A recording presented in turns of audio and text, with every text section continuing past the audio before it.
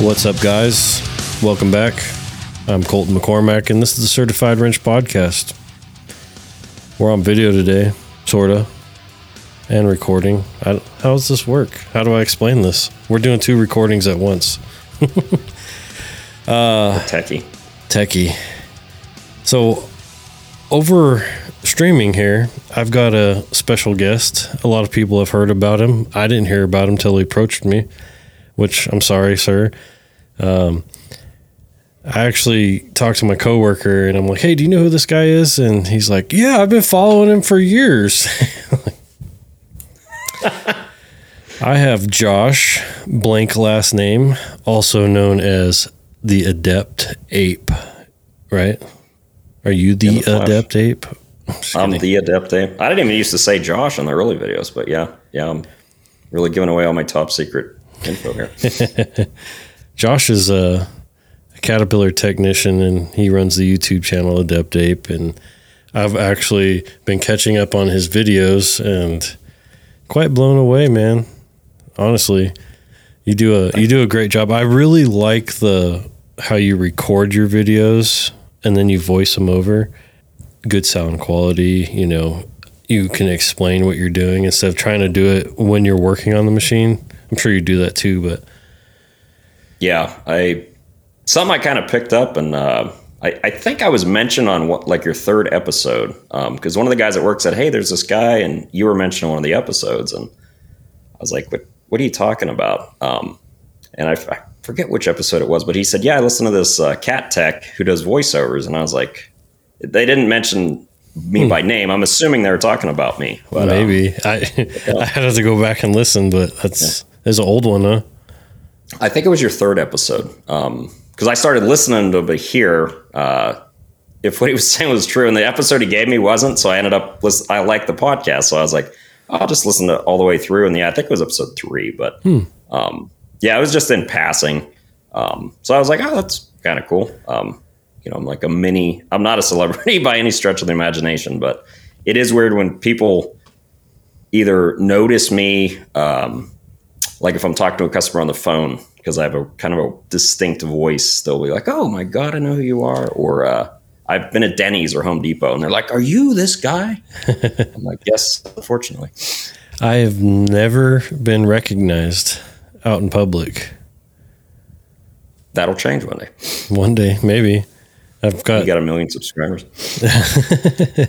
What are you? So how long have you been doing YouTube? Like 8 years. I started around the end of 2015. And I had, the name Adept Ape, like it has nothing to do, obviously, with engines or anything. And I picked that name because it's nebulous. It doesn't tie into any industry. So I was like, oh, maybe I'll do a political podcast, or maybe I'll do whatever. Not to get into politics. I never get into politics on my videos. I don't think you do either. But no. I ended up doing a video talking about what it was like to be a diesel tech, and that's the first video that did well. And that it took off from there, and that's kind of the direction the channel's been ever since. So no, how many followers or subscribers? I can't talk. Subscribers are you at now?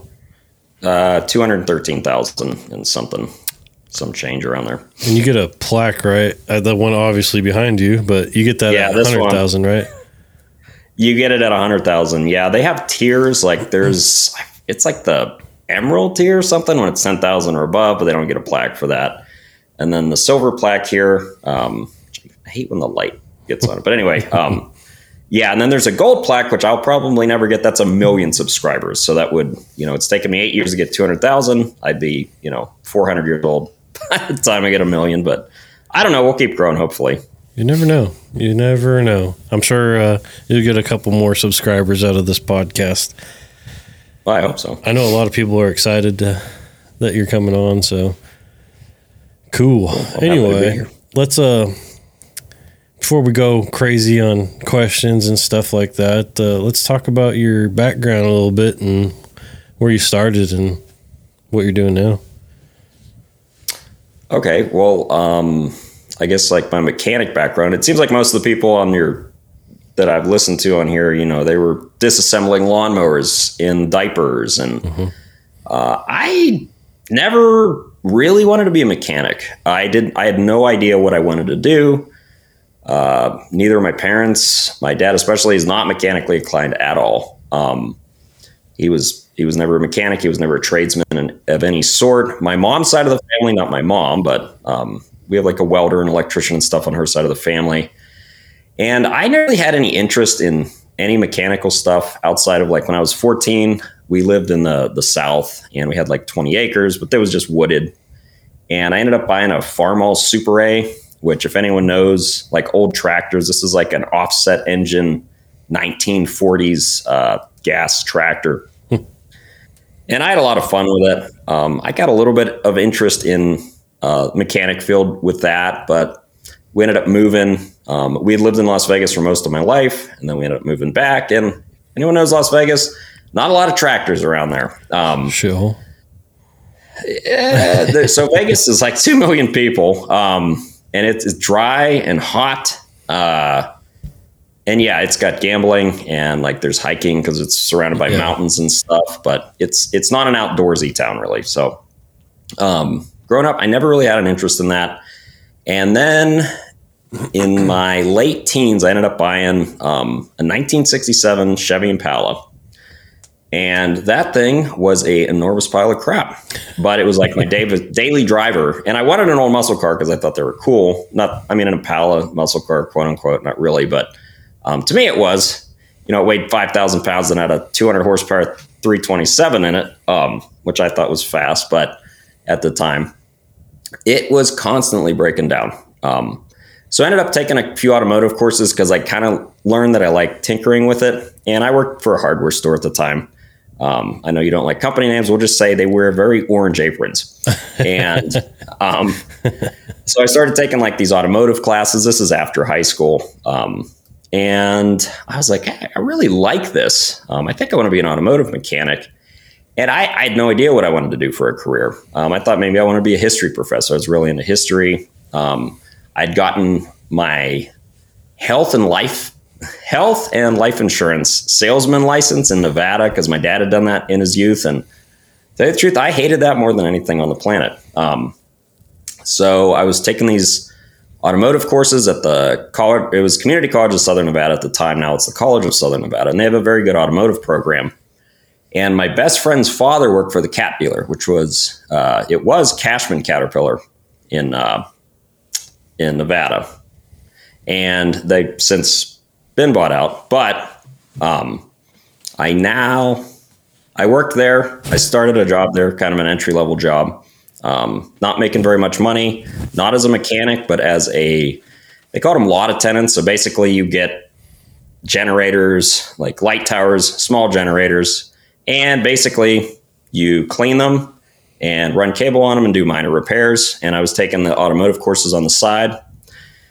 And then they were like, hey, what about being an actual diesel mechanic? I'd never thought about doing that before I got the job at Caterpillar. So I said, okay. So I moved over to the service side, and that was on the power generation side, not on the truck side. And I did that for several years. And then after about 4 years of doing the power generation side, I moved into the truck shop side. And that's pretty much the story ever since. Is I've worked in the truck department for Caterpillar. And a few years ago, I ended up moving from Nevada up to Idaho, where I work for Western States Cat now. They know I work there, and I say where I work on YouTube. I don't know if that bothers you. You're not saying what the company name is. No, that's all you. Work, so. I just try to avoid company names because I don't want to get sued. Oh, no. I told them I was going to be on their podcast. I have marketing meetings with the company all the time. That's cool. Me and them have a very good working relationship together. They're fully supportive of the videos and stuff. Nice. Sorry, I'm texting my wife because I need to turn the upstairs AC unit off because I'm getting feedback wind. Okay. But you're good. No, you're completely fine speaking, about them. I've had, I don't know if you know who Zeth Key is. He has ZK Master Tech. I've seen a couple of I listened to the podcast he was on here, and I've seen a couple of his videos. He's a John Deere tech, right? Yeah, he kind of has the same thing that you do, records at work, and they, use him as advertising and all that stuff. I'm completely okay with that. I just, sometimes I do a little bit of shit talking about recent, companies I've worked for. And, I could just say, oh, that John Deere dealership I used to work for, and there's a million John Deere dealerships. So they don't really know. Yeah. And they can't really prove anything. But it's free. Free country. Yeah, but I don't want to put anybody's brand down, and get in trouble. Yeah. Well, that was a quick little run through. I thought you could talk, man. I can talk if you want to keep going. I thought your house was on fire or something. You were over there jumping up and down. There's a vent right above me, and I was trying to close it, but it ain't working. I can't reach it. But anyway, no, you're good. What made you decide to move to Idaho? So around 2020, the world was ending, apparently. Spicy cough. There's some interesting stuff going on that year.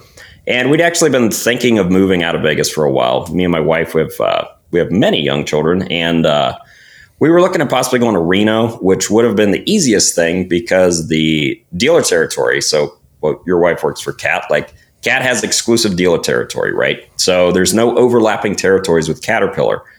The Cat dealer in Nevada, they have pretty much the entire state of Nevada outside of the little, the border doesn't exactly follow this Nevada state border. So we were looking at getting out of Vegas. It's super hot there, 2 million people there. Looking at going to Reno. But problem with Reno, my wife was getting a job or looking for a job as she was getting out of school. And Reno didn't have any paid internships, so she would have to work for free basically for a year while paying for childcare. And Reno's got some growing pains. Their housing prices there at the time, and I believe still currently, are insanely high. Idaho at the time was a little cheaper, although Idaho home prices have gone up insanely high also, but that's kind of outside of my control. So we ended up finding where we did end up moving to in Idaho. They had a paid internship. So her first year would be paid. I had actually some relatives on my dad's side that actually live in the area that I live in. So that was nice to have someone, because we don't have parents or anything here really, not within thousands of miles really. So that's kind of why we picked Idaho. And it just so happened that the area we were looking at has the Western States dealer is 3 miles away from the house we were renting at the time. And they had a truck. I forget the exact terminology for it. They've changed it a few times, and they didn't have it at my old dealership. I believe they called it Tech Level 4 or something. It's the highest truck level. Mm-hmm. So that's what I applied for. And they'd had this application up for a year, and I guess either no one had applied for it, or no one fit the bill. So I applied, and coming from a neighboring Cat dealership, I figured, I'll get a call back right away. That is not the case. I didn't hear anything for 2 weeks, and I even so I ended up calling here, and I said, hey, I applied there. We plan on moving up there. I'd really like to know if I could get a job there. And kind of the answer I got was oh, yeah, we saw that. We were going to call you. And it's oh, yeah, okay. So, but ended up me calling there and kind of poking at them. I did get the job, obviously, and that's how we got up here ever since. And luckily, because not all Cat dealerships have truck shops. If you don't know, Cat hasn't made a truck engine since 2010. But there's still a lot out there. And a lot of people still like to go to Cat dealers if they have Cat engines. And so I lucked out that they had not only an equipment shop, but it's also a truck shop here. And that's where I've been working at ever since 2020 is the Western States dealer here. What do you like better? Truck or machine? Oh, I hate earth moving. I don't want to say, okay. I don't hate earth moving. Earth moving equipment has engines in it. I like working on engines. Yeah. I don't really like working on, I don't even really like working on trucks per se. I don't like doing brakes. I don't like doing clutches, stuff like that. I will do them obviously, but my real specialty and what I'm good at and my videos, obviously, there's not a lot of me changing clutches videos. So, Engines what I like, and equipment has engines. I don't mind working on the equipment. Engines, I have done like one set of tracks. I'm not really good with hydraulics. I am very good with electrical though. So I would say I like the cat engines more than either trucks or equipment. And luckily they're in both, but generally I stay on the truck side. But one day there's not going to be that many cat truck engines out there anymore. We're getting several years past when they were in their prime. So anymore, I've been more and more on the equipment side, and it just is what it is. It's a fact of life that the industry I'm in is changing, just like everyone. And I'll make the best out of it. But so far, everything's been working out fine. Yeah, I nerded out. Dang, man, my allergies. I nerded out on your purple truck videos. Oh, really? Yes. Yeah, that was a good series. That's just such a good video of, you cutting for the sleeves. And I was just like, if I had popcorn, I'd be sitting there eating it. I was sitting in my garage, just like watching. Such good videos, but right on, man. Well, I figured you'd give us quite the long background and all that good stuff, but that's okay. I can go into the background of the YouTube channel or any other specific things you want. So I wanted to talk about YouTube. It definitely, not necessarily the monetizing side of it. Just what's the best way to put it? How did you actually get a company to be okay with you doing what you're doing with YouTube or any of that stuff? Let's talk about that first. That's a good question. So that's a very complicated question too. So the old dealership I used to work at in Nevada, which actually, like I said, doesn't really exist anymore. They got bought out by a different cat dealership. When I started doing the videos, I didn't tell anyone. And that's also why I never said even my first name or where it was or anything. Mm-hmm. When I was working in Las Vegas, I never said I was at Las Vegas, never said what dealership I was at. So what I started doing was my first mechanic videos, I was just talking about being a mechanic, but then I taking footage at work and I was very secretive with how I did it. I told my direct supervisor about it, but if you work for a cat dealer and you work on either the power generation side or the truck side, that's their own little department, kind of the equipment side, which is a much bigger department, generally doesn't care about at all.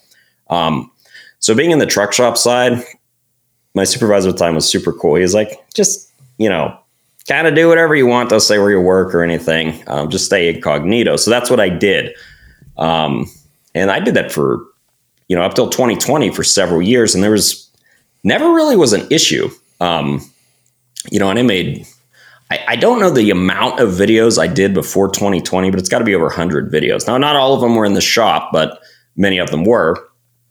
And it was never a problem that I know of. Maybe there were some meetings about it and they were like, hey, let's just leave them alone or whatever. But I never said the company name or anything, even though I was on company property when I was recording. Just kind of stayed in my own little corner and no one seemed to mess with me. So when I started at the dealership I'm at now, I told them up front, I was like, hey, look, I said, I'm a mechanic. I said, but to let you know, I've got this YouTube channel here. I had 100,000 subscribers at the time. And it's very important to me. Let's just say, if I can't do the videos, I need to know now because I'm not going to take the job. Wow. Which, yeah, it's that important that, cool.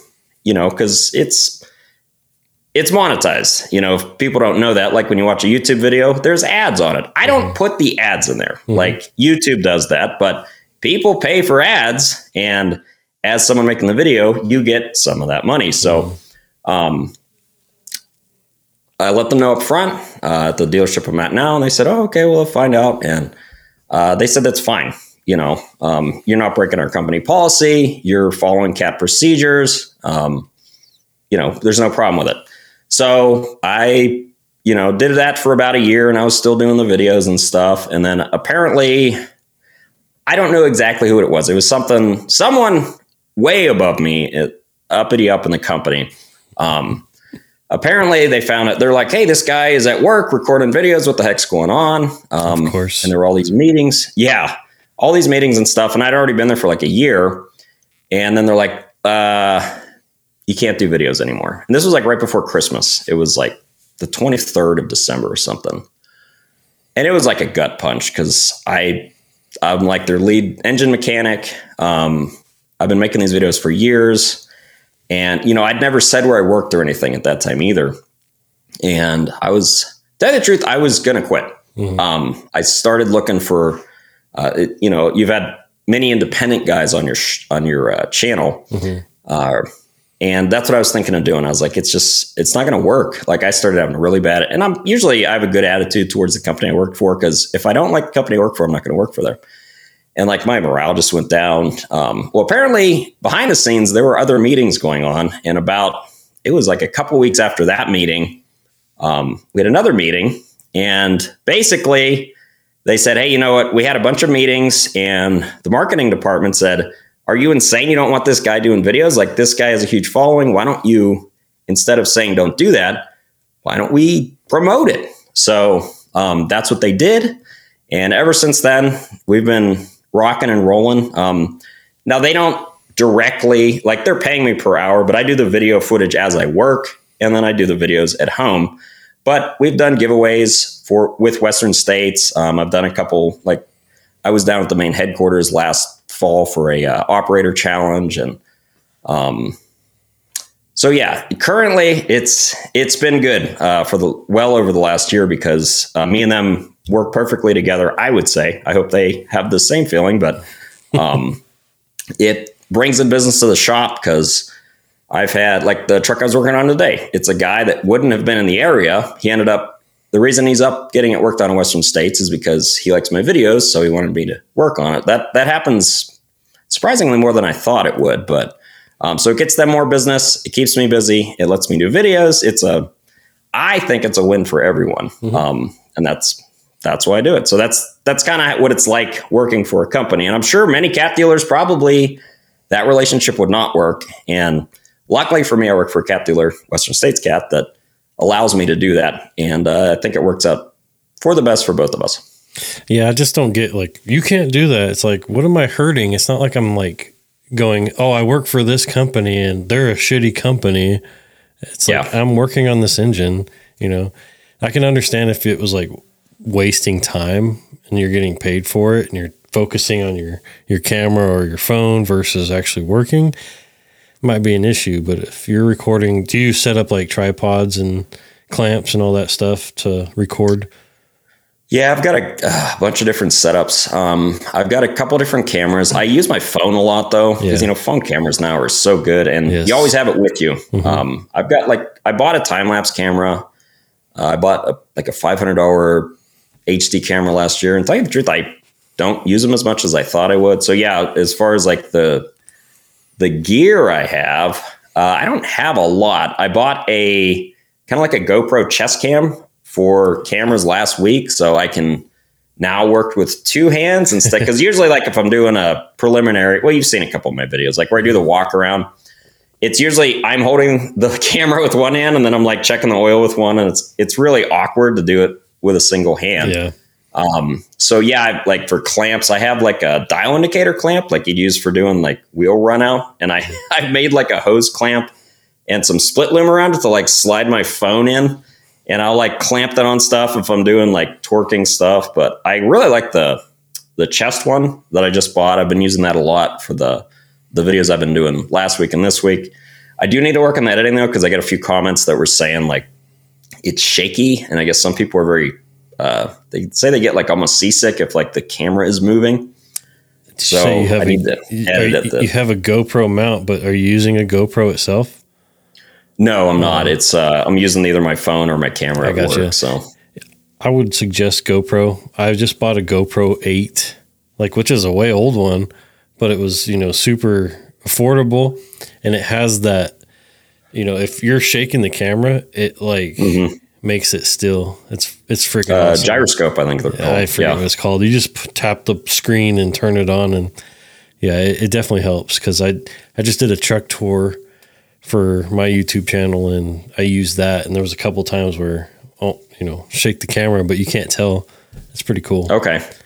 Yeah, I was doing some more footage with it yesterday and today and stuff. And I was really like paying attention to like not shake all the time, or if I am working, to like keep my torso more centered. And I was like, I think I'll have to mix this with doing the stable cam where it's like clamped to something also. Cause you know, the customer's still paying for the time that I'm working. So even though I'm recording what I do, it's not a Discovery Channel thing where that's, $10 million budget and they're filming you while you're doing something. I literally have to do all of it at the same time. And I think the ZK Master Tech was saying that same thing. Like, you're thinking as you're troubleshooting how to do the engine, you're also thinking, how are you going to film this?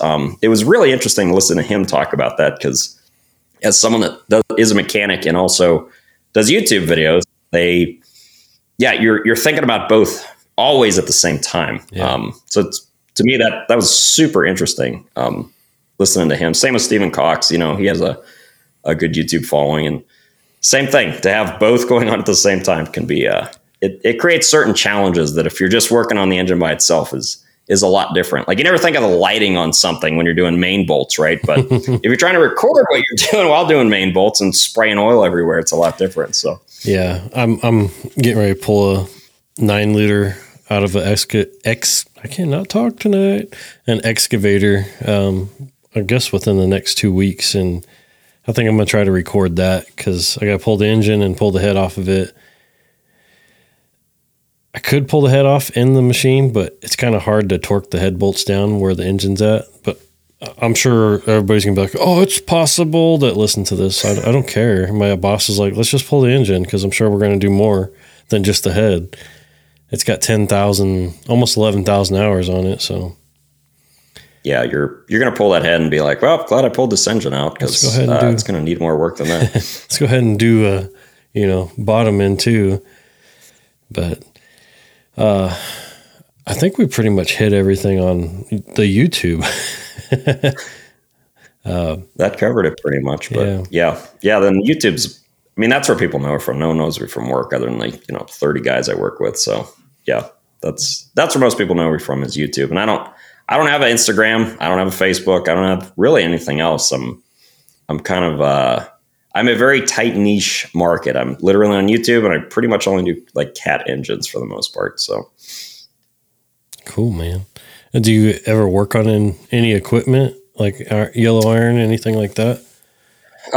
So like I said, like whatever they give me to work on, I'm going to have to work on, but my specialty is engines. So I was literally doing a skid steer. When was this? This would have been last week, but it was the engine. So someone else had pulled the engine out. I think it was smoking. I didn't troubleshoot it. So I was given it, the cylinder head was already pulled off. It was a 3.3, Cat Boda, as I call it, because it's just a Kubota. Cat Boda. Yeah.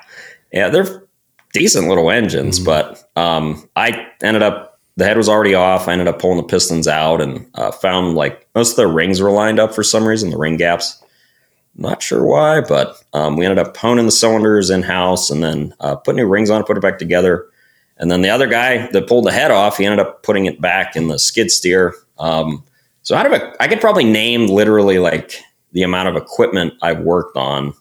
And it would definitely fit on my fingers. Like, I did a compression test on a skid steer once, a different one. I did an overhead on an excavator. I had to do an in-frame on a C18 in I think it was a 745 haul truck. That was a real pain. I did a video on that one. I did a service on a mini excavator. And that's about it. Like, I have not worked on much equipment, really. We do have, I think, a D8 that I have to pull the cylinder head on, though, coming up. So that will definitely be some good video fodder if I end up doing that. But that's still up in the air. It's getting some big undercarriage work done right now, so I don't know I don't know when or if that'll get done. But if I do end up pulling the head, I'm pretty sure I'll do a video or a series on that one, depending on what we end up doing. Sweet. So I guess we'll switch it up a little bit. You say you got a few customers that come in just because of YouTube. Now, are they communicating with you directly, or are they still having to go through the service department? How does that work out? That's a pretty complicated setup. So, like the videos, I tell you, go to adeptape@yahoo.com, which is like my that's how, if someone wants to get a hold of me, that's how they get a hold of me. Now, obviously, that's not a company email address. So pretty much everyone contacts me through that way first. And I don't know how many emails I get, maybe 30 a day. And a lot of them are, hey, I've got this C7 motorhome and it won't start. Or I think it needs a Huey pump. Or I've got a C15 that I just turned up to 800 horsepower and now it's making a knocking noise. Or, I get endless questions like that. But I get a very wide range of questions. Some of them are like, hey, I'm 16. I want to be a mechanic. What do I do? Mm-hmm. Or I'm 50. I want to change careers. I want to be a mechanic. And I'm like, are you nuts? But anyway, that's almost exclusively how people contact me. That's really the only means by which people can contact me through YouTube is that email. So I get those emails every day. And sometimes it's people that say, hey, I would like you to work on my truck. And I'll say, okay, well, I work in Idaho. Are you willing to come up here? And sometimes they say yes. So in that case, I'll pretty much always give them the number for the location I'm at and be like, hey, call and speak to our service writer, because I don't do the scheduling. I don't do quotes. I can give you like a rough estimate on something for how long it'll take and how much it'll cost. But if you want to get in to have me work on it, you need to call Western States. So it's usually that order. And sometimes I'll give someone a number like, hey, call this number if you do want to get worked on. And I never hear from them again. And then 4 months later, they're on the schedule. So like tomorrow, I supposedly got a truck with I think it's a 3126 coming in. I have no idea why it's coming in. It's probably someone that emailed me like a month ago and I gave them the number and they just stopped contacting me and spoke to the service writer. So it's complicated. There could be probably a lot simpler system, but that's kind of the very Rube Goldberg style system we have going on right now. And I imagine that like if you have an issue or, hey, I found this issue, we need to repair it, but there's also other problems I need to diagnose after we repair this. You're not talking to the customer directly? Sometimes. So, like, I don't give my phone number, but some of them are going to hang out because a lot of them, if they're coming from out of state, obviously they don't really have much else to do when they're here. So, some of them, they hang out in the lounge if it's something that's going to be like, oh, I'm getting an overhead done. If it's something major, like I've had people come in for in-frames and stuff. Obviously, they're not going to hang out in the trucker's lounge all day, but I actually prefer the ones that I get to talk to directly. So sometimes they come in, they talk to the service writer, and I never hear from them directly, And any information you're going to get, I would say you want to get it as directly as possible. Yeah. There's nothing wrong with our service writer, but it's complicated when the customer tells him, but he wants me to work on it instead of him telling me directly. So stuff can get missed that way. So yeah, if they are there, I will almost always talk to them directly. As far as like the troubleshooting, the symptoms, I'm not collecting their money. I'm not giving them quotes. Yeah. If it is something like, hey, we're going to need this fixed, then we always got to go up front and get stuff paid for, get it quoted, stuff like that. But usually for symptom troubleshooting, anything weird, if I find stuff, I try to let them know directly. I think they prefer that also. At least if I was in that situation, if I had a trusted person, I would want to speak to them directly myself. But obviously, they're not like paying me under the table or anything. It all goes through the front counter. But yeah, usually I try to talk to them if they're on site, person to person. Yeah, that's one of the reasons why I like being a field tech, because you basically talk to the customer directly no matter what, until it's time to close out the bill, then that's the service writer's issue. Yeah. What do you owe me? I actually, I don't know if you knew this, but I was a field mechanic. I know I didn't go over the like working in Las Vegas thing, but if you wanted me to talk about that some more, I can. But when I was in the power generation side, so this was like 2006 to 2010 kind of era. And if you don't know, like Caterpillar they may be the leading power generation diesel manufacturer. They probably are. At least they were in Vegas for sure. Mm-hmm. So what do I mean by that? Well, you don't know it. Most people don't know it, but there are huge standby generators everywhere. Now in Las Vegas, every casino has at least at least one, but generally a lot more than one of these 3516 gen sets, which are like 2 megawatts, which is 2,000 kilowatt generators. And they're everywhere. They're for hospitals also. They're for data centers, which like Las Vegas has a lot of data centers, even for the casinos, but for all bigger companies like Amazon and stuff, there's a lot of data centers there. I mentioned hospitals. Pretty much any large company is going to have either backup, or some casinos actually have their own power plants, like the Rio Casino in Vegas. You may not know that, but they have their own like mini power plant. And a lot of them use these Cat generator gensets. And that's a whole division. It's not part of the earth moving division. Generally, it gets lumped in with the truck side and marine and industrial, which is the power generation. EPG is what they call it, electrical power generation. So and pretty much everyone that works in that department is going to be a field mechanic, because normally a generator on a skid in an enclosed area like a parking garage, you're not going to have that towed into the shop. So as a field tech there, we did a lot of it. I was younger then. That was starting out as a career. So I wasn't doing in-frames on these big engines by myself. It was mostly all maintenance style stuff. So we do coolant leaks. You think it's crazy, but these generators, they run block heaters 24 hours a day, every day of the year. It'll be 115 degrees outside in August in Las Vegas. And you go into this generator enclosure, and they got these 240 volt block heaters keeping this engine block temperature up, so that just in case the power goes out, they can apply load to that engine as quickly as possible. Wow. And so a lot of the work on that side is maintenance stuff. Like I said, you're fixing coolant links. There's a lot of problems with the block heaters on that. You're doing oil changes, which that's fun, because the bigger ones hold like 100 gallons of oil. They can have, I think it's 3 stacked cartridge style oil filters, and then they got like 5 fuel filters. Mm-hmm. And then there's a whole thing called load banks, which I don't know if you're familiar with those, but anyone that's worked on generators is familiar with a load bank. And what it is an enormous heater. It is like the type you'd plug in your wall, and it like a little toaster element in it. Well, they have ones that are literally the size of a trailer, like a truck trailer, and they are very efficient energy wasters. So literally, you will be running all these 4-aught cables, and most of these generators are 480 volt, 3-phase, and you hook up these big heaters, and you do a load bank, which is like you're running the generator at full load. So think of, a diesel engine with your foot in the floor at full boost, but it's not moving. It's just generating electricity. You're sending all that electricity out to this enormous heater, usually in the summer in Vegas. So you've got a 2 megawatt heater outside and a 3,000 horsepower generator running inside.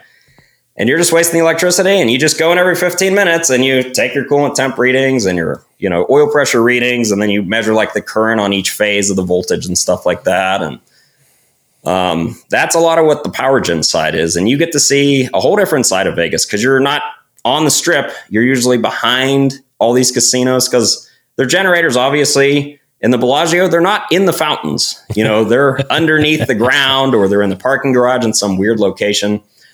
So yeah, that's a very interesting field that if, maybe you don't like equipment, but you like electricity and diesel engines, that would be a really good field to get into.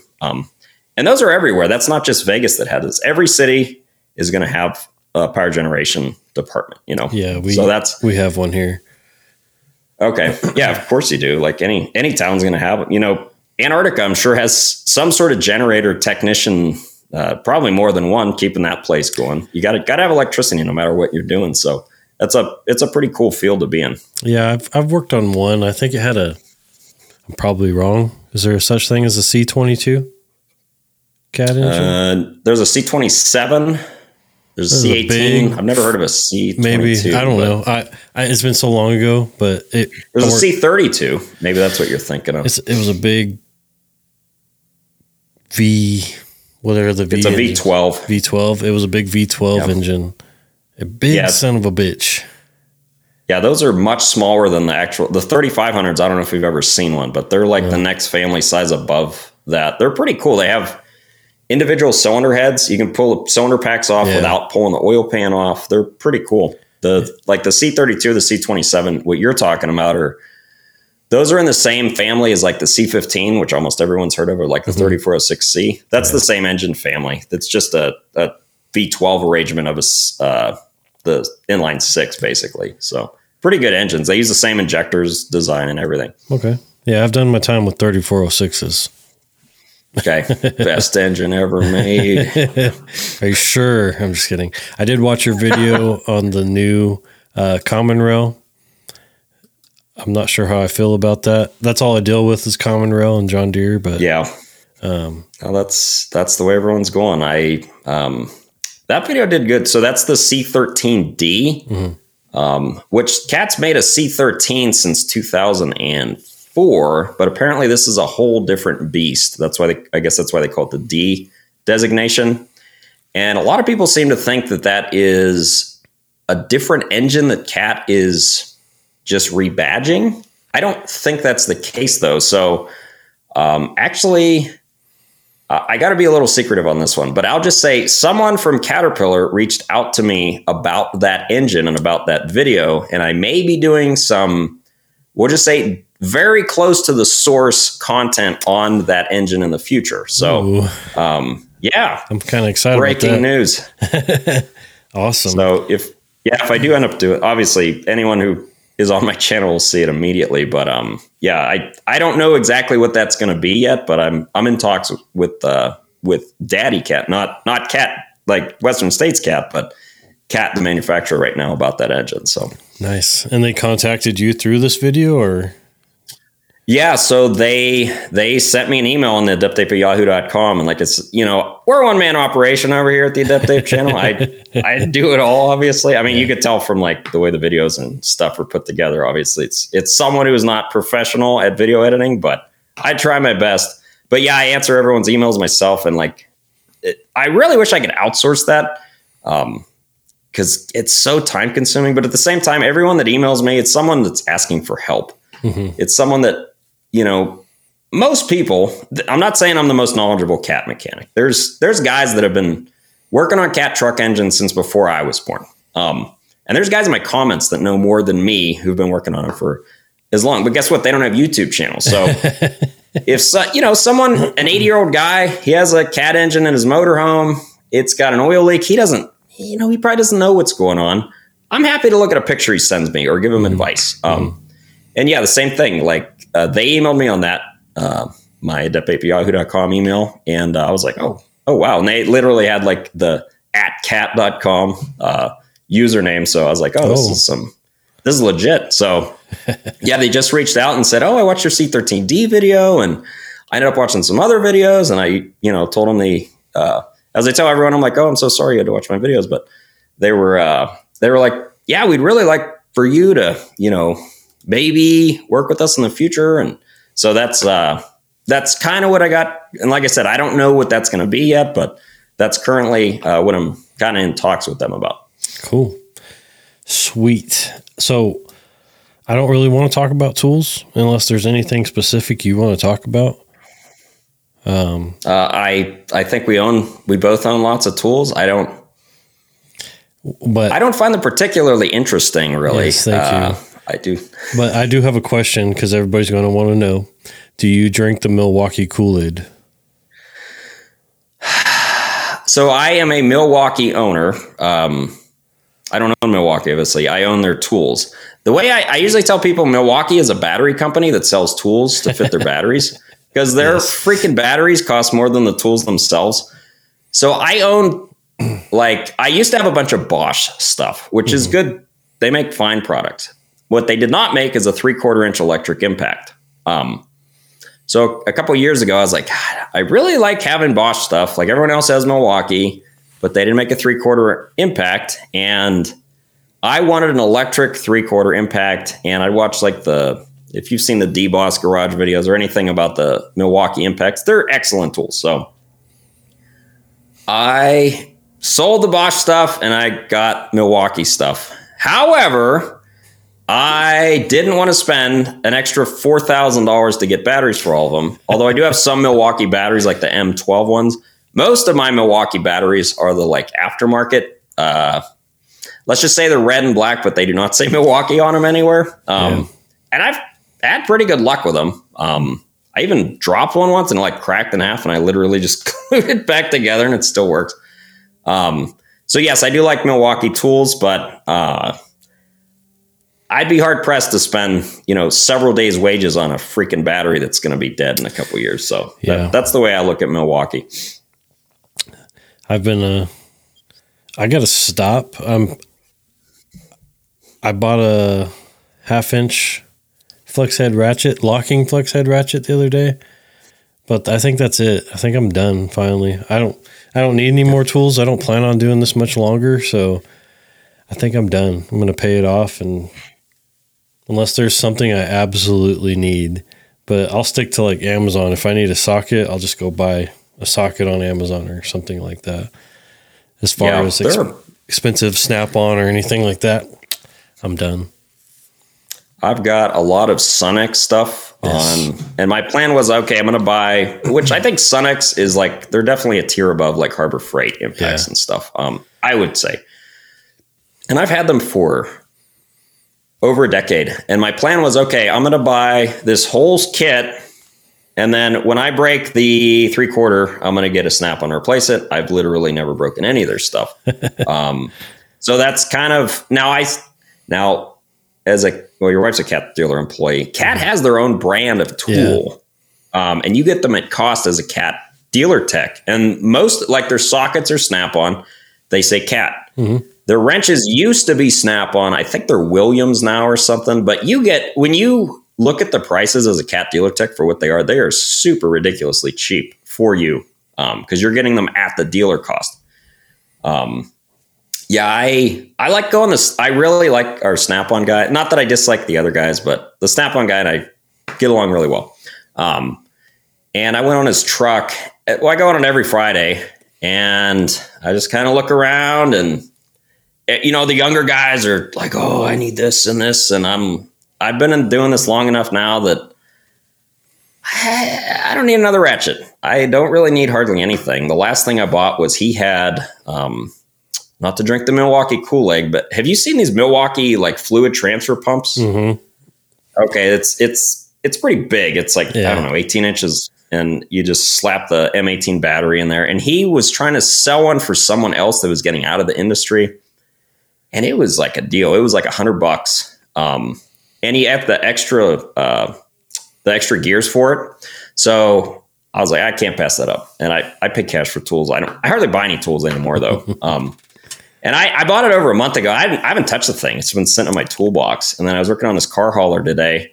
And anyone's worked on a car hauler, they are so low to the ground. Like, you can't even get a jack under the front axle to get them up. They're so low.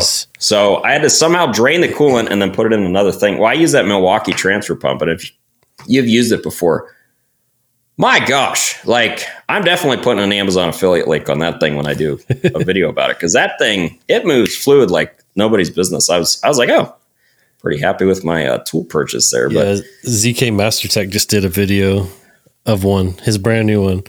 And it was like, hit the switch and instantly fluid. It was like quick. Yeah, I'm interested. I wonder how long the battery lasts in that thing. Because I think I had the 6 amp battery, and that thing scoots some fluid through that. But I was surprised with how fast. So it's pretty awesome too, because it's clear, so you can see the fluid going through there. It's easier to clean out and stuff.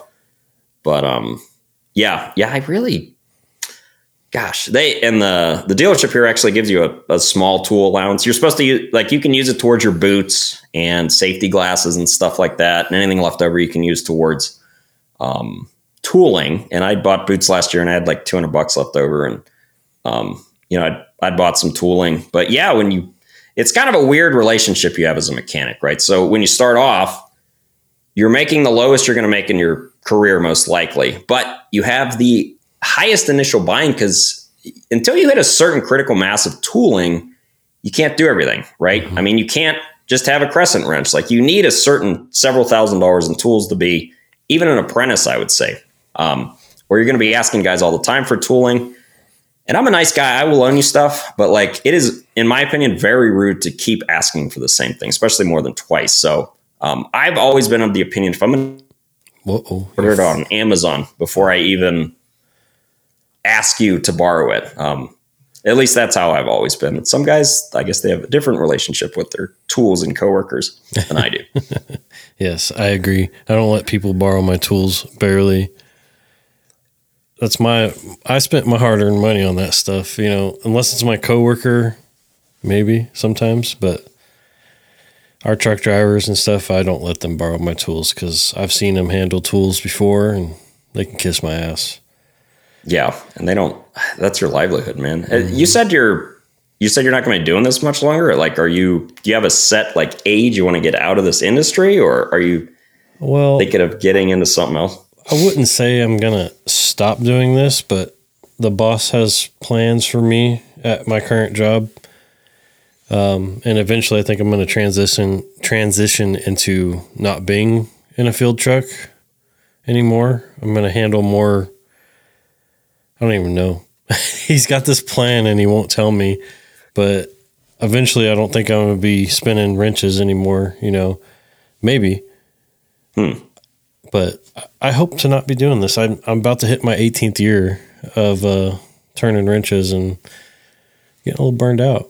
Like, I've been working in the shop. I just did a cab on a 350G Deere excavator.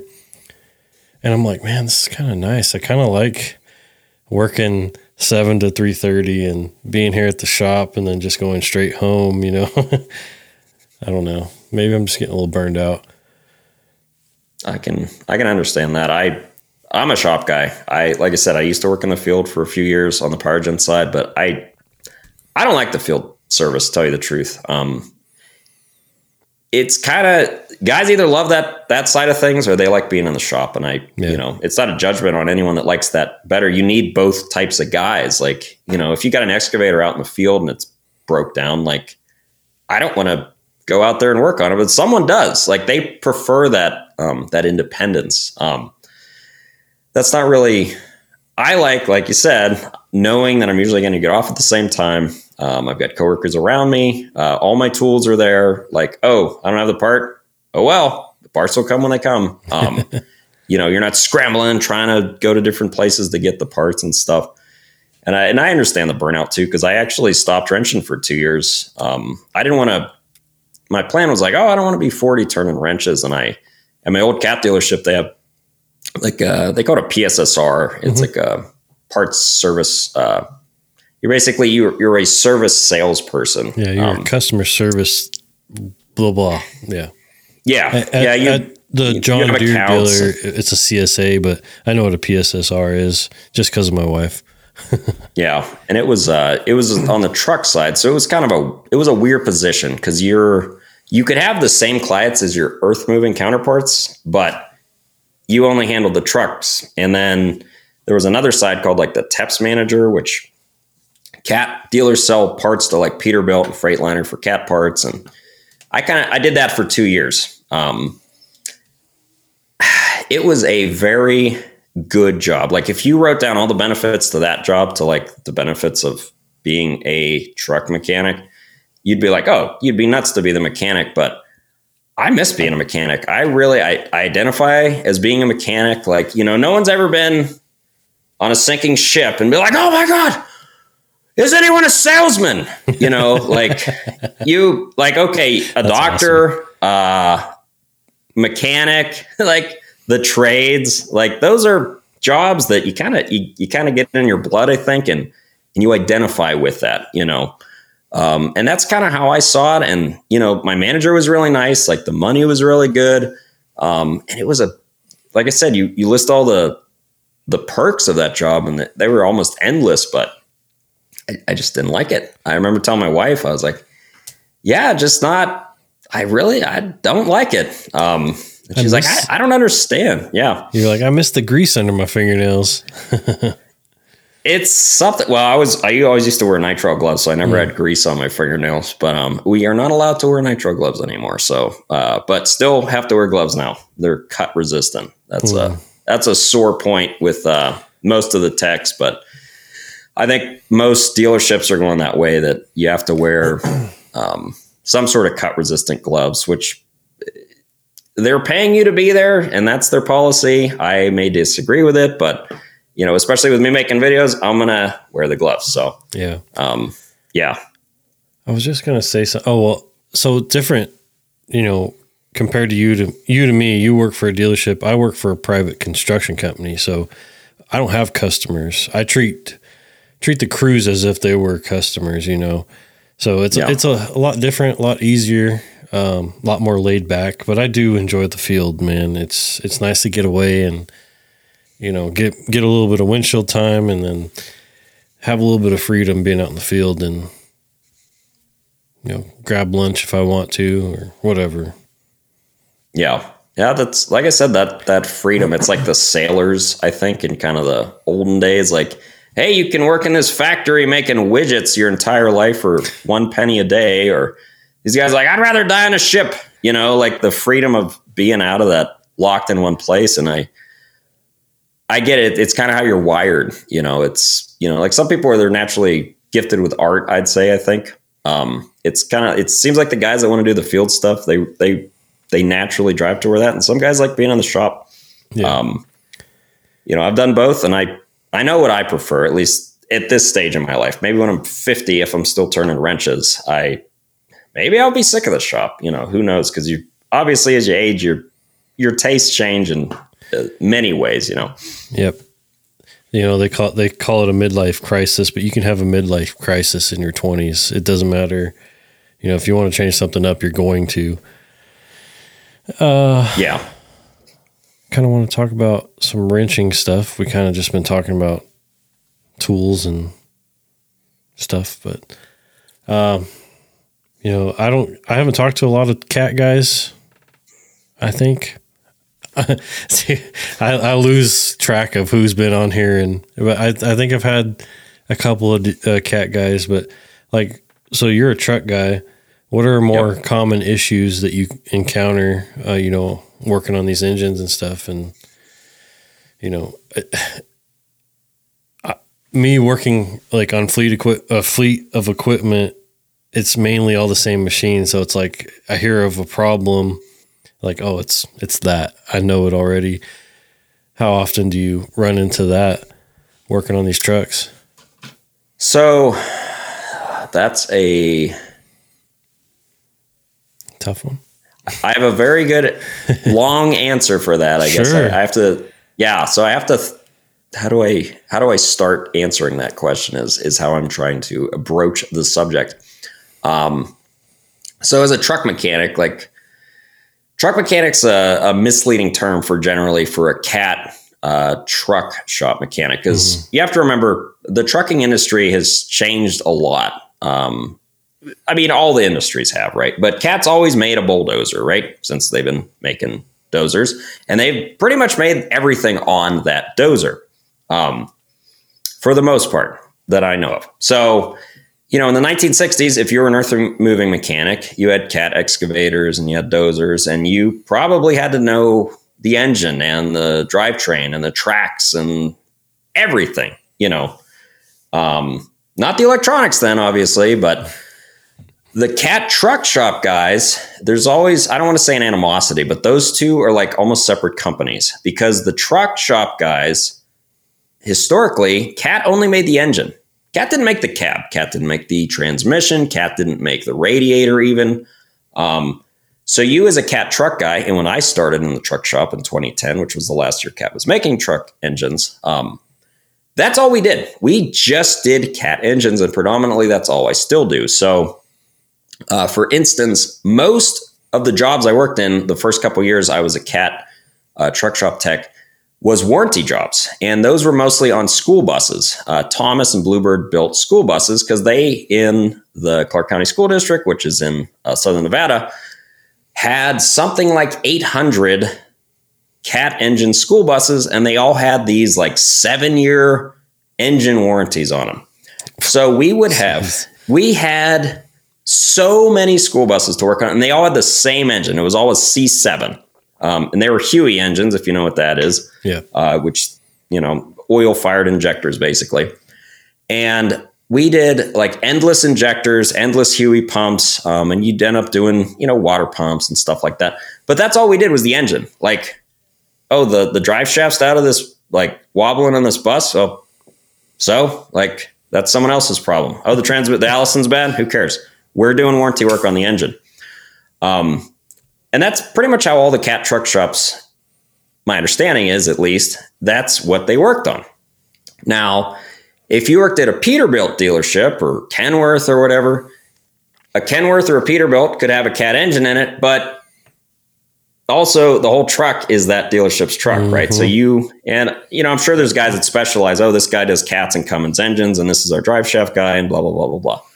But as a cat dealer tech on the truck side, you're basically an engine specialist. And that's all I really did, and that's mostly what I do now. And we actually had a chassis dyno at the old dealership, and I was like, when I left, I was the only one that knew how to operate it. So I really got to learn a lot about the truck engines. And like you were saying, oh, it has this problem. I usually know what it is already. Mm-hmm. A lot of times I do, because Cat only made a certain number of truck engines that you ever see on the road anymore. And for the most part, those are, and I'll try to, I don't even, this wouldn't be chronological. It would be, I'll just say from like the size of the engine range, right? So mostly those engines you're going to see are like the 3116, that turned into 3126, which turned into C7, which turned into C7S. That's the Cat 7.2 liter engine. Those are the ones that are in school buses. Those are most of the engines you see in motorhomes. Then you have kind of like the 9 to 10 liters. So you'd have like the C9, which is pretty much only an RV engine. And then there's like a 3306, which don't really see in trucks that much. They were in trucks, but they're kind of older and they're rare to see in trucks. Cat made it what they call 3208, which was a V8 non-litered. It kind of, if you've ever worked on it, it's basically like a small block Chevy. It has really small rod bearings and main bearings, but it's a Cat diesel engine. It's a 10 liter actually, but you work on it and you're like, this is a weird designed engine. And then you get into like the bigger stuff, like the C10, 11, 12, 13, and then they skip to 14, and then the C15, 34.6E. And that's pretty much the whole truck market. Unless you got something weird like a military Oshkosh machine that had like a C18 in it, but which some people don't realize, the C18 and the C15 are the same block and head and everything. It's just different displacement, basically. Mm-hmm. So you're asking like, oh, do you know a common problem? Like, okay, a crank no start on the C15.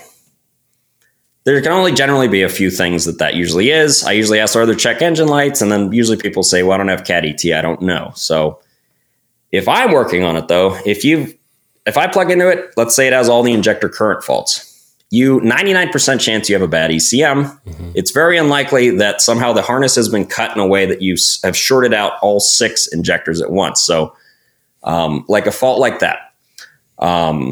Let's see, a 164 fault on a Huey engine. That's a Huey system problem. And usually that's only one of 2 things, like an injector seal or the Huey pump itself is usually the cause. And, if you can tell me a symptom on one engine, and that's usually what people email me about, I can generally tell you like a narrow range of what is most likely the cause of that.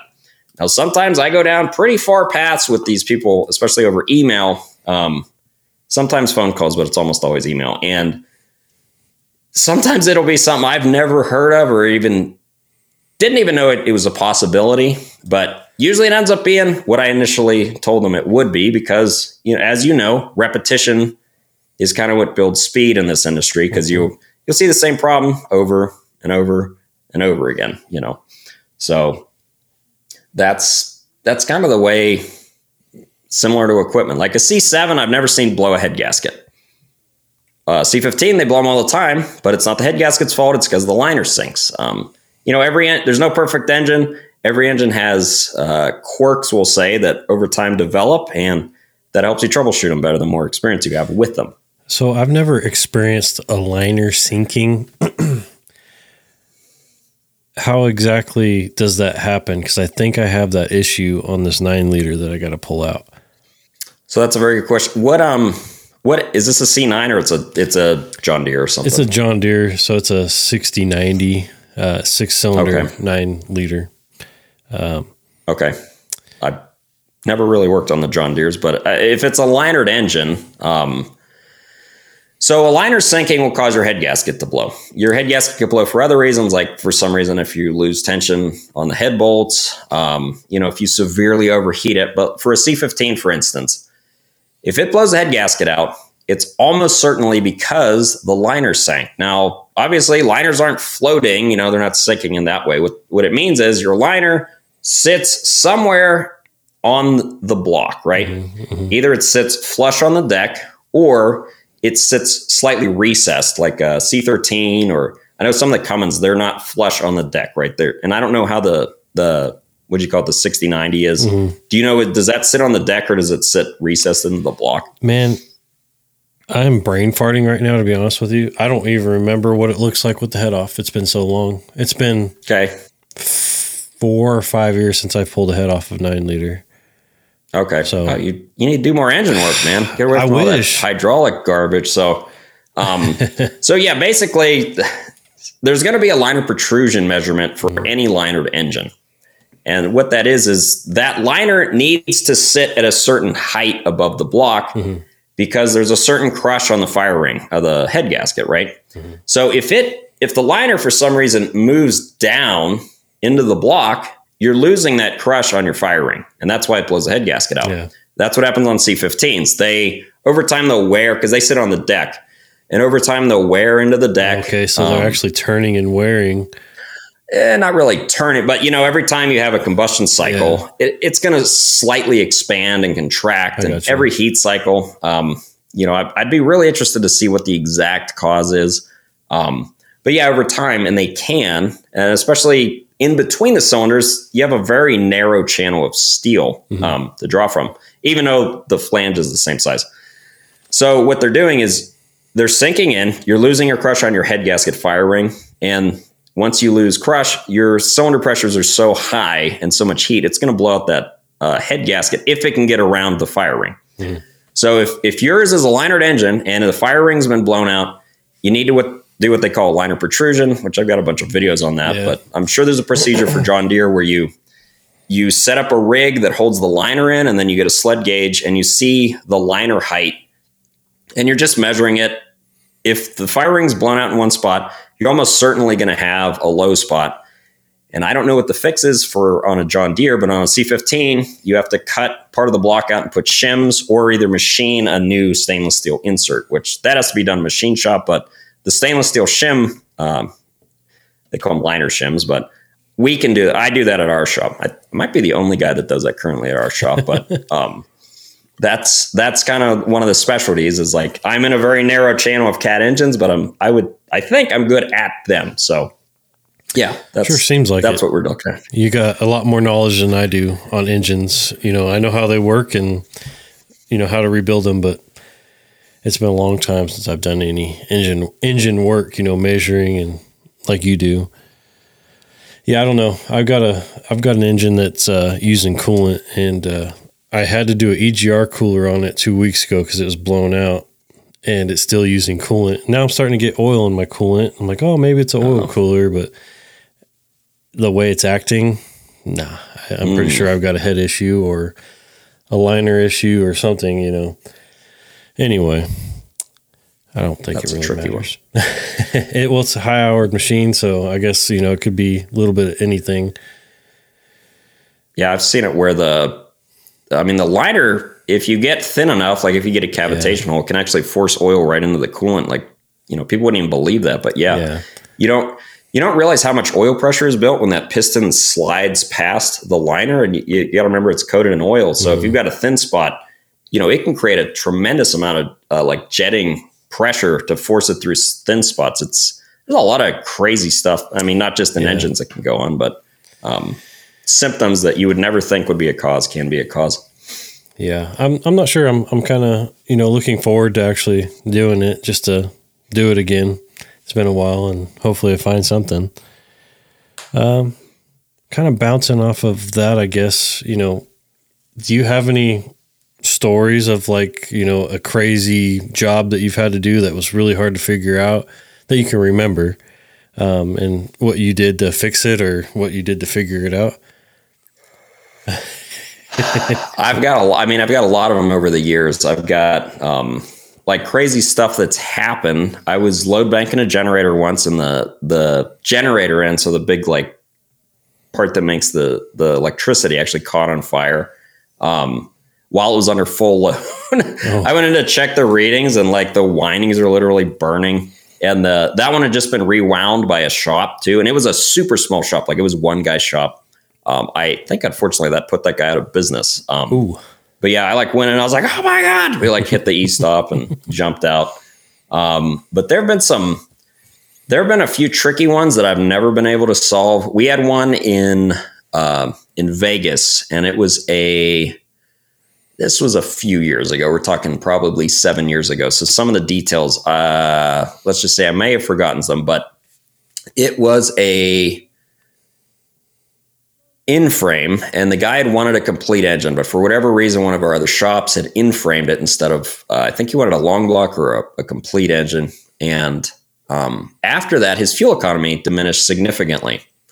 And the facility that did it didn't have a dyno, but we had a dyno where I was at. So he had either had it towed down or driven it. It was like 500 miles away or something to have us look at it. And CAT has this system called DSN, which is Dealer Service Network. And it's basically like your technical communicator, your like head technical guy at CAT gets a hold, or at the dealership, I should say, gets a hold of Caterpillar. And they start at the basics with stuff that, of course, you would check, like, oh, does it have oil? Does it have an air filter? Is the boost reading correctly? Yeah. And you do all the preliminary checks.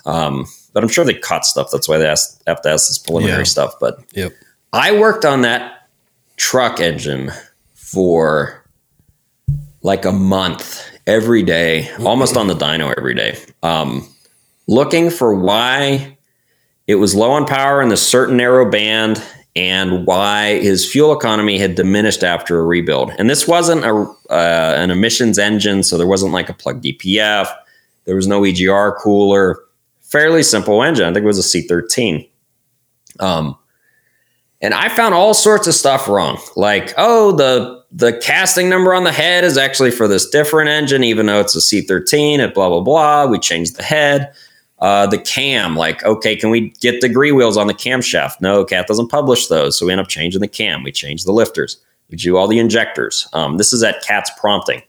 I find that like, oh, it's got lots of air bubbles going in the fuel system. I find a fuel line that's sucking air. Like, oh, okay, fixed it, put on the dyno, same thing. We spent like a month, like I said, on this thing. And tell you the truth, it never got figured out. It ended up going to a different dealership that had what they call a par dyno, which is like the highest tier of dynos that CAT has for like, they can actually measure the fuel burn rate and like change some of your numbers in the engine ECM that we didn't have. I think they did another set of injectors on it and didn't fix it from my understandings on that one.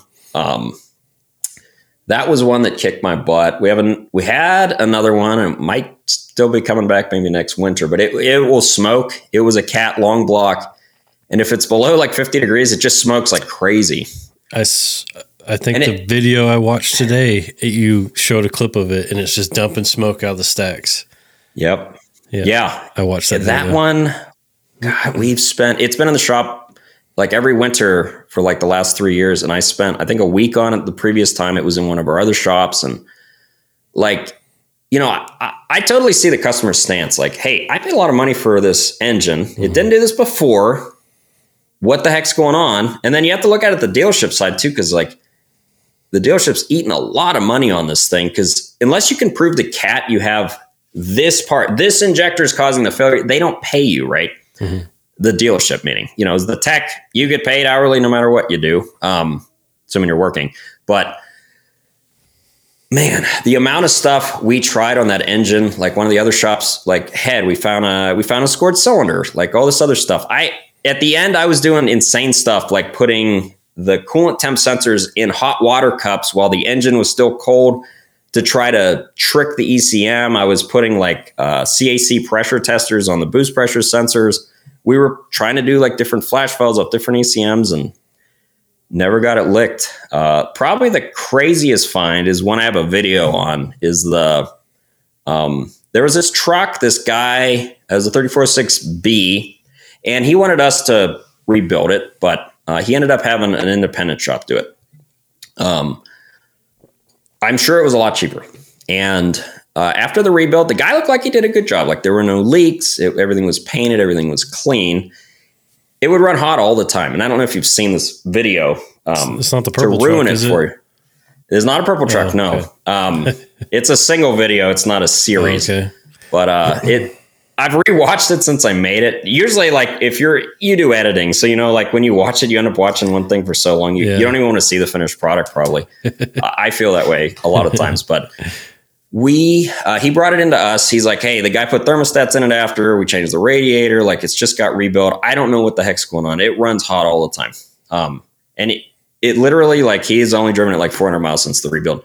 So we get it in the shop and immediately stuff's weird. So I do what they call a water pump test to see what the water pump pressure is. It's got like no water pump pressure. I'm like, well, it's got coolant. Like you check the reservoir, which is a steel reservoir. It's part of the radiator. It's full to the top. What the heck's going on here? So I pull it in. I drain the coolant. I get like 3 gallons of coolant out of this thing, which, usually an engine generally takes about the same displacement it is in coolant gallons, right? Yeah. So a C15 may take 12 to 15 gallons. I get 3 gallons out. I'm like, what the heck? Maybe the block's not draining. I drain like a quart out of the block. I'm like, what the heck? This is going to be interesting. So I immediately like, okay, this needs to be a video because I didn't think it'd be interesting. So I start just pulling lines off and I find this I pull a line off. It looks like a rag is stuffed in the shunt line, which most people don't know what a shunt line is. It basically is the line that comes off your reservoir. It goes into the water pump. Mm-hmm. And its purpose is to force coolant into the water pump since it's pulling from the reservoir from a higher point to get it from airlocking. And it's plugged off with this like rag. I'm like, oh, maybe that's it. So I disassemble the water pump and you can literally see a rust line in the water pump, like right below where the impeller is.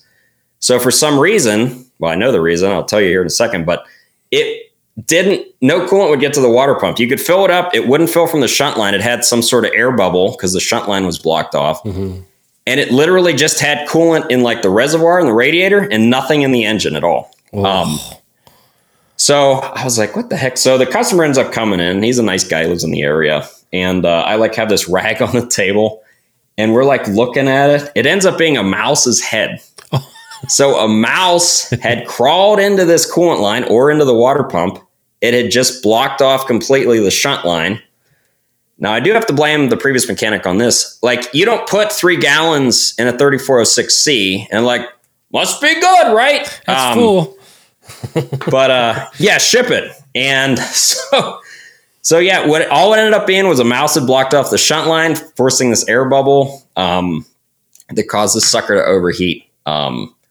That was one of the cooler finds I've ever found. But I mean, you've probably found, I've found mummified cats in RV radiators and, dead mice and stuff like that. But the engine wasn't hurt from getting hot or?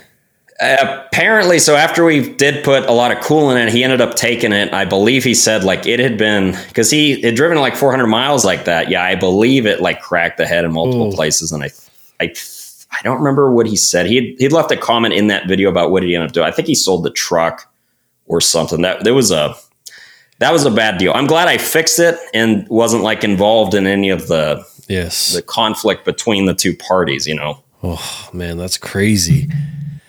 I was just so how often are you seeing emissions issues, working trucks wise?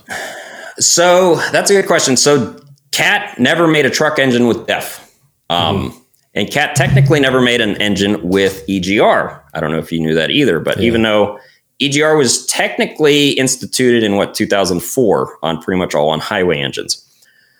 So this will be a long rant, but basically Cat didn't use EGR initially in 2004. Their heavy duty products, instead of using EGR, which is what pretty much everyone else was doing, they went to this system called Depending on which literature you're reading, it's either an intake valve actuator or a variable valve actuator. Both are the same thing. So if you know how a Jacobs brake works, it pops your exhaust valve when the piston's on the compression stroke, when no fuel. An IVA or VVA, I'll just say IVA, usually what I call them, is the same thing as a Jake basically, but it's on the intake valve, not the exhaust valve like a Jake. So if you know how NOx is generated, you have very high pressure, very high oxygen content, nitrogen, and heat, right? Which is the perfect breeding ground for NOx. And that is in every diesel engine because they have nitrogen, oxygen, which is just air, high pressure, and high heat. If you remove any of those, you reduce the amount of NOx. So most people deal with that strategy through EGR. At least that's how they used to solely deal with it, was by having inert air, which is oxygen depleted air in the exhaust, go back into the intake. Well, Cat was like, what if we just reduce cylinder pressures by controlling the intake valves when we want to, not just when the camshaft tells it to. So that was Cat's strategy. So the IVAs, that was like Cat's initial emission stuff. But really, that's not really like the emission stuff we have now, right? So what kind of killed Cat in the truck industry was a perfect storm of like the '08 housing and economic collapse, but also Cat's regen systems. So in 2007, every truck got what? DPFs. And Cat's solution to that was what they called the ARD or ARD head, which is after treatment regeneration device. And they still actually use those. They still use those today. I deal with them all the time. Yeah, they're on equipment, and that was Cat's answer. And the idea is a good one, right? Where basically your truck's going to be the same. We're just going to put this extra cylinder head on the exhaust and then dump fuel into the exhaust and light on a fire with a spark plug. Well, the problem is those cylinder heads fail all the time, meaning the ARD heads fail all the time. And it sounds like they do on the equipment still, if that's what you're saying. But on the trucks, they did all the time. You get about a year out of them, and they're like $1,000. Jeez. And as a truck driver or an owner operator especially, you get any sort of regen code, it's going to shut you down. And you can then restart the truck, and then 30 seconds later, it's going to shut you down again. It doesn't matter if you're pulling a hill. It doesn't matter if there's no pull off. Like, you're screwed. And that was Cat's big problem on the on-highway. That was in all their 07 to 2010 truck engines, were these ARD systems. And that, along with the trucking market kind of going, what they say, it went vertical, right? So they went, you used to be able to get a Peterbilt with a Detroit or a Cummins or a Cat or whatever the heck you wanted. Now you get Peterbilt, you get this engine pretty much. I mean, you might be able to pick like a X15 or the MX engine, but that's it. Which the MX are made in-house by PACCAR, right? So that's what kind of killed the Cat truck engine, was their emission system. Now, those systems are really hard to troubleshoot because there's probably not many people anymore that know how to troubleshoot them properly. They're real finicky. You really have to know how to do a data log and then look at all the graphs. Like, why is my pilot pressure here? Why is my main pressure not here? Why is my secondary air so low? To tell you the truth, I loved and still like, although we don't hardly see them anymore, troubleshooting those systems. Some of the older guys that they could do an in-frame in 30 hours, which I can't do. I used to have this guy, I'll just call him Paul. He hated electrical. Like a sensor issue. He would literally just print out the warranty download and show it to me and tell me what sensor to replace. And I try to explain to him, like, it doesn't mean it's the sensor. Like, it could be, he's like, I don't care. Just tell me which one. I was like, okay, it's all. The regen systems, he hated them. So I ended up, not me, there was another guy he was a little older than me, but we were like the young guys. We would get those all the time. And those were good times because they were under warranty and they were a constant source of work and a constant source of problems. I think most of those trucks that have those systems anymore have probably been, illegally deleted, but those systems they're overly complicated and problematic. And then Cat, what probably most people don't know is Cat actually had an EGR system at that time also, but Cat, like I said, never used the term EGR. They call it CGI, which is clean gas induction. And they actually never had any CGI problems for the most part. Pretty much all their problems were the ARD systems. And Cat actually still doesn't use the term EGR. They call it NRS, NOx reduction system or strategy. Like, I don't know why CAT always has to rename stuff. Like, just call it EGR. That's what everyone else calls it, but that's what they call it. So, yeah, that was like the CAT stint with emissions. But like I said, that was pre-NOx. And then, I mean, there were the CAT trucks, which I don't know how familiar with all of those things, but those did have NOx systems on them. But to tell you the truth, I mean, those aren't really a CAT product, tell you the truth. So I don't really count those in like the CAT Chronicles, if you want to say that. So.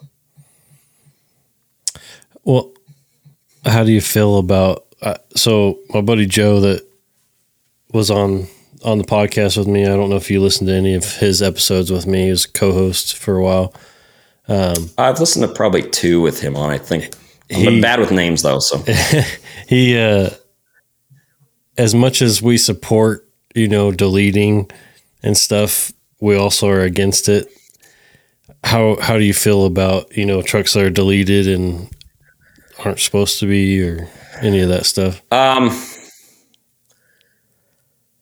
So I'm a CAT dealer mechanic. I, fully deleting support them, the emissions, system. I 100% cannot tell you to do that. That being said, I understand why people do it. Yes. I mean, these systems, most modern truck problems, it seems, are emissions problems. You've got this. Like DEF, it is literally the worst possible fluid you could devise to have in a equipment or truck application. Like, it's water-based, so it freezes, right? If it gets in connectors, it crystallizes. Mm-hmm. It crystallizes if it dries out, so it plugs everything up. It's just I feel like it's a really bad solution to the NOx problem, right? And at the same time, they've got 2 different systems trying to deal with NOx. You've got your EGR and DEF at the same time. And both of those problems, or both of those systems, are problem prone, right? I mean, you're putting carbon into the intake, which plugs up your EGR cooler. Yeah. And then you got this DEF system, which is water-based and crystallizes when it dries out. So I 100% understand why guys do it. Now, that being said, a lot of places aren't going to touch your truck if it's deleted. You can get very heavily fined. I mean, the driver, the owner can get fined, but like these shops that were doing the deletes and stuff, those guys have been, some of those fines are like in the millions of dollars, I believe, right? So so our strategy, or not strategy, but like, I usually tell people, like, look, I'll work on your truck. I don't, if you need me to change your water pump, fine. No matter what you've done to the truck, I don't mind fixing your water pump. However, I can't touch your emission system outside of fixing it. So people email me all the time like, hey, do you know a good way to turn off the IVAs? A good way to delete the DPF or all this stuff? I'm like, listen, I understand the want to do that. I said, but I don't know anyone. And if I did, I can't tell you, even if I did know of someone. You're going down a path that it may look good on paper for you, but in the long term, especially if the EPA or something catches you, it could basically end your career. Or you could be winding up with millions in fines and stuff. It seems like the shops are they're more at risk than the owner, right? It seems like the biggest fines and stuff are the people that do the deletes, less so the people that have the deletes. So yeah, as the mechanic, you have to be extremely careful if you're getting involved in that at all. Yeah. And now that you mention, people contacting you like, hey, do you know somebody? I get messages all the time via Instagram or Facebook, and they say, I know the guy that sells the quote unquote bootleg service advisor, Cat Sys. And I'm like, yeah, I know who it is, but I can't legally give that out to you because who are they going to come after first? Yeah. Me and my podcast. You. So if you guys are wanting to know, I am not the person to tell you. If you guys want to find out, you need to contact somebody else. Yeah, not me. Because I get that all the time too. My podcast is not going down because of somebody and their bootleg software. So yeah, that's a weird whole industry by itself, like the bootleg ETs and stuff. Because like, it's not like what legal gray area are you in there? You know, you're not literally stealing something. You're like creating a license that's fake. You know, so I don't. Well, I just don't want to be like, oh yeah, I know this guy. He sells this John Deere program, and like I am technically giving away this, which is stealing money from John Deere. So I want nothing to do with any of that. But I know who to call. Yeah, I don't even know. Like, you know, the bootleg. You can go on eBay right now, and there's a laptop for $1,500 that has, you know, $50,000 in licenses on it somehow. Yeah. You know whether any of those work or what, I can't tell you. Obviously, I'm a dealer mechanic, folks. I get handed a laptop from Caterpillar that has all that stuff on it that I need already. But yeah, and I understand why people get those bootlegs too, because like, you know, you got an RV or you have 2 trucks. Like, do you want to go get a license for that? Like, you know, it's going to be the customer version. It's going to be, you know, a ton of money if they'll sell it to you. Some dealerships won't even sell it to small time companies. But at the same time, like you're not really, you know, 100% legal here. You're in a really weird, you know, it's like the dark web almost or something, you know, where you're getting some sort of weird bootleg thing. You don't know what you're getting. You know, you do know it's not from the dealer though. So yeah, it's just expensive. I mean, I have the customer version of Service Advisor, and we also use Cat Sys and ET customer versions, and I can do everything with both of them. I can actually do everything with the Cat Sys ET, whether, you know, it's injector calibrations, any of that, software updates. But when it comes to John Deere, I can do literally everything I was able to do at the dealership, but replace controllers and update the software. It's the only thing I can't do, which is bullshit. But I understand. They got to make their money somehow. Could have their niche. Can you do emissions codes with that too? With like clear an emissions fault or anything with the customer version? Yes. Are you talking about Cat? I know I can clear latched codes either with one. My Service Advisor. I can clear latched codes. I don't think I've had to deal with that on our cats. We don't have very many cat machines, so I don't get to play with it that much anymore. Okay. I think so, because I had an injector go bad on one of our 336s, and I had some emissions codes, and I think I was locked out or something like that, but I was able to get it to where I could regen it. But I don't know. It's been a while. I've slept since then. It works. Well, we're getting up there in time, man. We're at an hour and a half. Oh, wow. Wow. See, I told you I could talk. No, this has been great. This has been fun. You know, I'd like to close this thing out here in a few. You know, you got your YouTube channel and you got a big following. And do you got any advice for younger generations? Because I'm sure you know, like everybody else, you know, it's hard to find technicians right now. And we're hopefully getting this younger crowd to come in and want to be mechanics. Do you got any advice for any of these guys, even older guys? Getting in the field, I mean, it's so hard because you can only draw on your personal experience, right? And my personal experience is going to be different than anyone else's. You know, a lot of time I tell people, you know, try not to get into a ton of debt when you're getting into the industry, you know. And as a young guy, let's say you're getting right out of high school, you know, and there's a lot of options if you're going to try and get into the industry. Like Western States Cat, for example, they have their own small program called the Technician Academy. The problem with it is it's in person and it's in the middle of the day. So it's a great program. It's very inexpensive. You're almost guaranteed a job with Caterpillar at the end of it. It's about a year long. If it is something you're interested, you know, reach out to Western States Cat. But they only take like 18 people a year, right? So that's a problem. And not every cat dealership has that. Then you have your options where there's the for-profit colleges. You know, I won't name them by name, but there are a few of them. One of them is in Wyoming, and it is a technical institute. And those places I've known many techs that started out there, or there's the one that's biggest in Arizona. And, we'll just say it's universal to everyone that wants to go there. And, I'm not saying it's a bad education you're going to get there. However, they are there to make a profit. And you are going to spend a large amount of money to get in that door and then get out with a degree. However, you have to realize, even with the degree, once you get out, you're an apprentice still. Mm-hmm. Okay. You don't get experience until you get experience. And that's how they're going to look at you. Now, that might help you get in a door at a shop as an apprentice, but the shop's basically going to look at you as the same as a guy that just walked in the street that doesn't really have very much experience.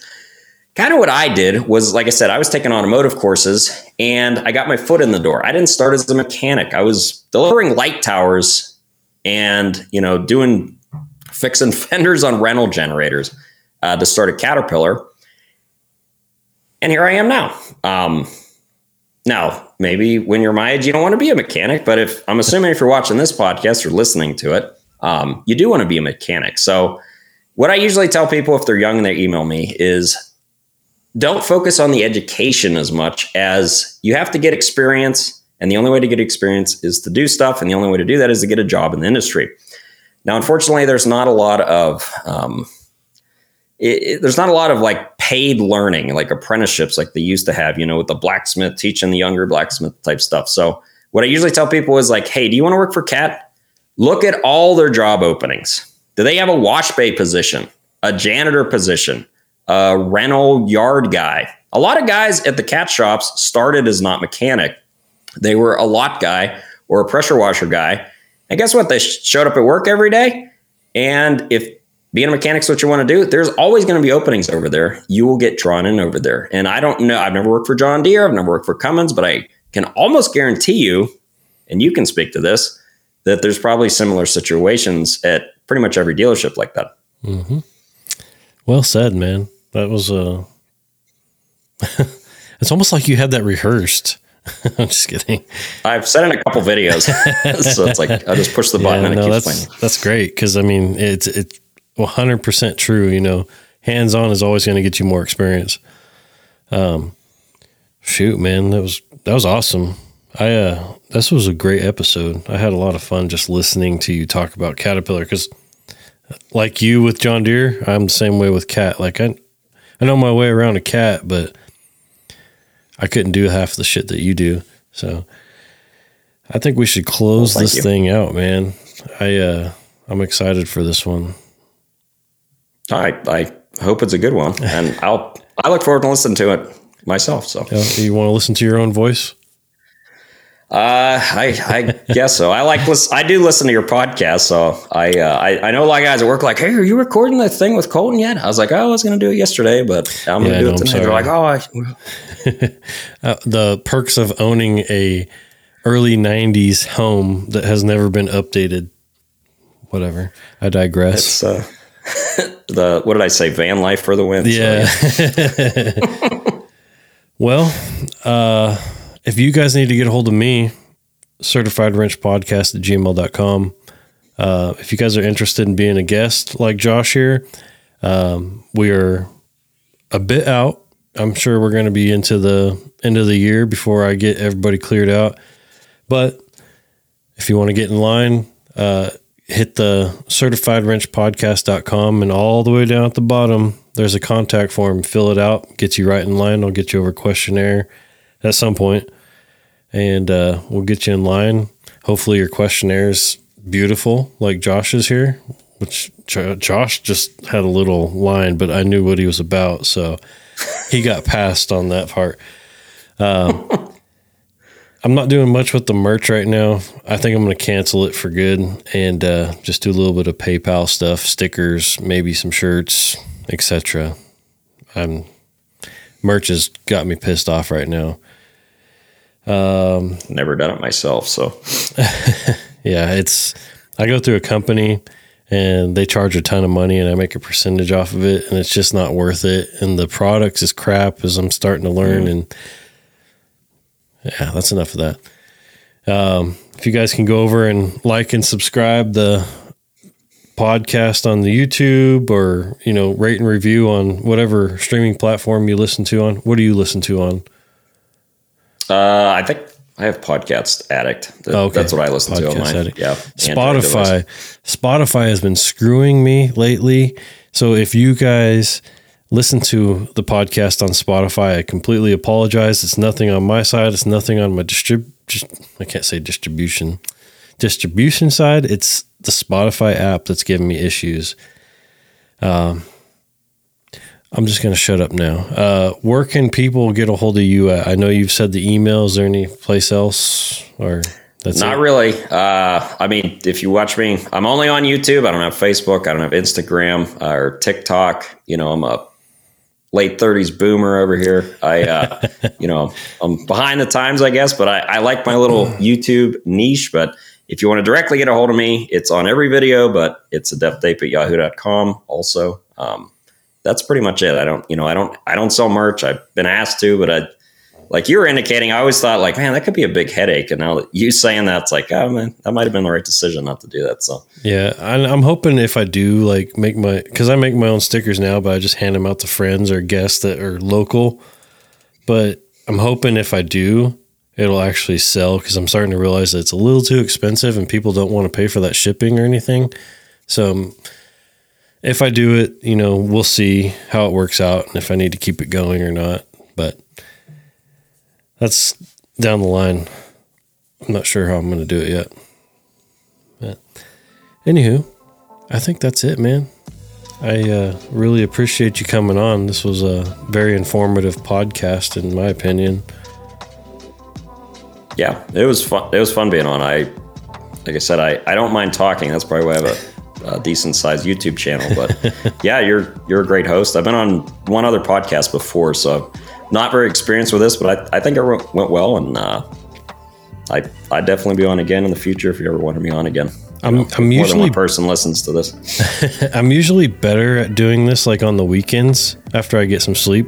We worked all day today, and I'm a little bit slow on how I want to ask questions today, but whatever. Anyway, I digress on all of it. I am going to close this thing out now, okay? But if you want to come back on, welcome anytime, man. This was great.